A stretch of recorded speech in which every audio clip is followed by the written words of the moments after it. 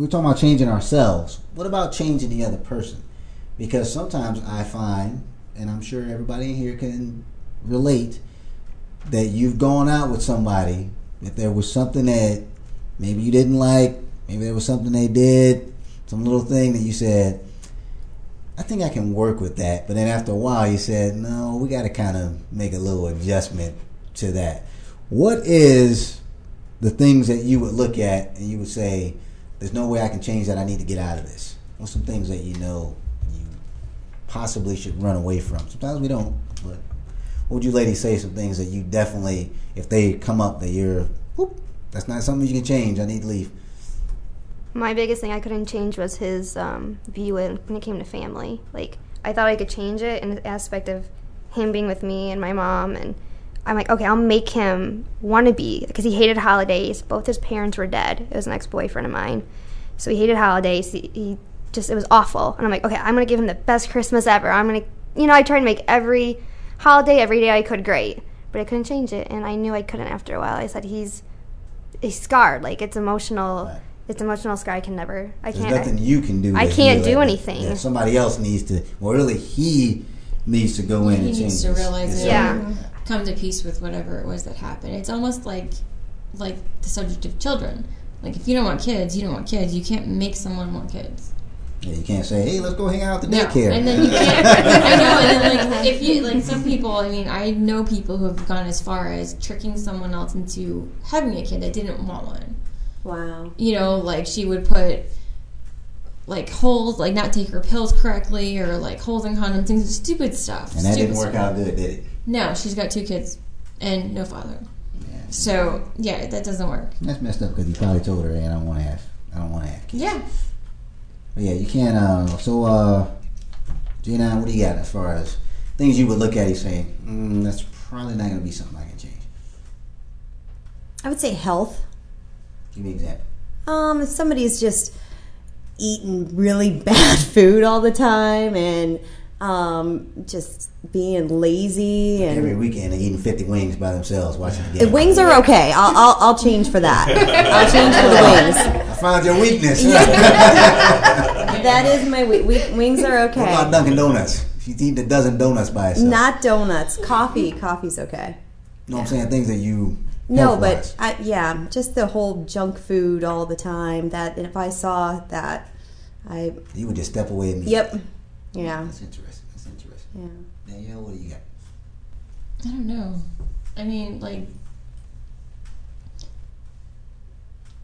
off the top of your head. I used to say I couldn't deal, or I don't even know. I'm not a neat freak, but I like my place clean. I can't stand when there's crap everywhere. I mean, I'll gradually on the counter, I'll throw my mail in piles, and it'll sit there for a week or two. When it gets to a certain point, then I get pissed off, and then I'll go through it. You know what I mean? That's my biggest mess in my apartment.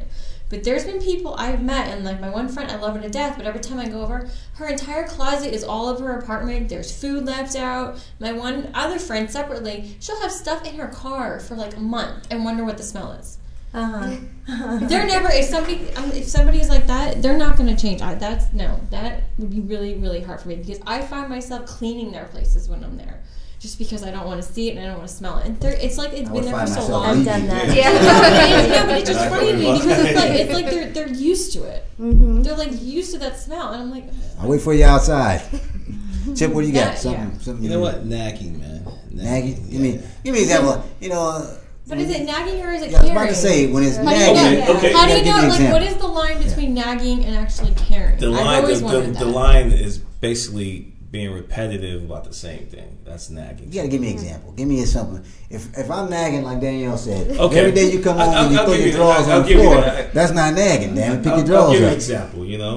This is a real example. All right, come on. So,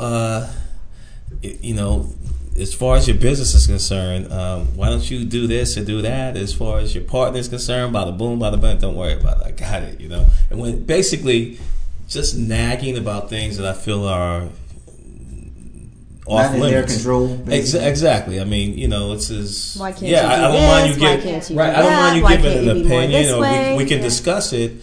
And I'm like, okay, yeah, I like what you said. That's fine, but I appreciate it, and leave it like that. Don't really, you're not. You know, if you're on the board, if you're in the management, if you're basically in my business circle, then it's fine. We can do that. But if you're not, and I take what you say. Okay, fine. Just leave it like that. Don't keep nagging me about it. Right. All right. Mine would be drugs. I can't. I'm not even going to attempt it because I don't have a compulsive personality. So first of all, I can't gather the concept of why you can't stop doing something because I don't understand why you can't. Except orange juice, that's probably my one thing. I could probably drink a gallon of orange juice if I really let myself at one time. But that would be my thing. That if you were doing some kind of, even smoking weed, I was just going to say, I think it depends on what the drugs are. I mean, there's so many people. I mean, we all for what about alcohol? That's a vice too. Alcohol. If you were that's a huge one. If you were damn alcoholic, if you sitting there drinking, Chris and I were just talking about this the other day because we were watching. There's a commercial. There's a basketball commercial, and we were talking about this. Where the guys are sitting around just drinking liquor straight out the bottle, no food, no nothing, just liquor. And I'm like, who the hell sits around just drinking straight liquor with ice in it in your house? I know I'm not drinking no straight liquor out the bottle. Not even if I'm in my house, I'm mixing it with something. Yeah. You know what I'm saying? So if somebody was at the point where they're coming home every night and they're drinking like half the bottle of whatever, that's a problem for me. That would be a problem. If they couldn't stop. If I said, hey, did you realize that every night you drink 2 bottles of wine? I'd be like, oh, I never noticed that. Then they say, I'll try to control, and they control it. I'm fine.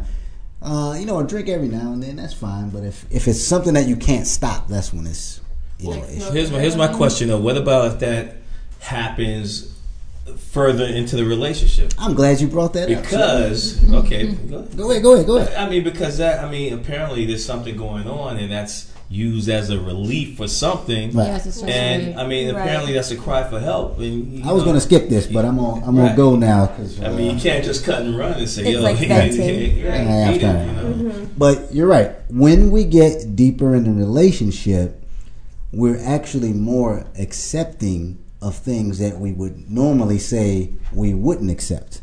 And I know me. Their vices too. Yeah. I know me personally. I've done that where I've said something happened. Once you're in love and you once you're with someone for like a year, 6 months, like you're invested, you're involved, and then you're kind of like, all right, well, how do I deal with this? Yeah. You start accepting all the flaws, even though right. we really wouldn't accept them if it was only like a couple months into it. Yeah, like exactly. if you just met someone and you knew they smoked weed every night, I don't think you'd be talking to them. But what if you smoke cigarettes and they hate cigarettes? I know, that's what it's like a give and take type thing. It's kind of like, what are you willing? And they can't stand cigarettes, but you can't stand pot smoking. Yeah, which is kind of funny. I would have to leave both of those situations. That's just me personally. I would have to leave both of those situations, love or not. And that's my one thing. Some people have that one thing that I'm just not doing it. That's my one thing I'm not doing. It's a gateway. You're right. It is a gateway. There's some other things I could willing to do. I got plenty of friends that do it, but that's their thing. I'm not dating them or with them. That's not my relationship. You know what I mean? So do their thing. But I think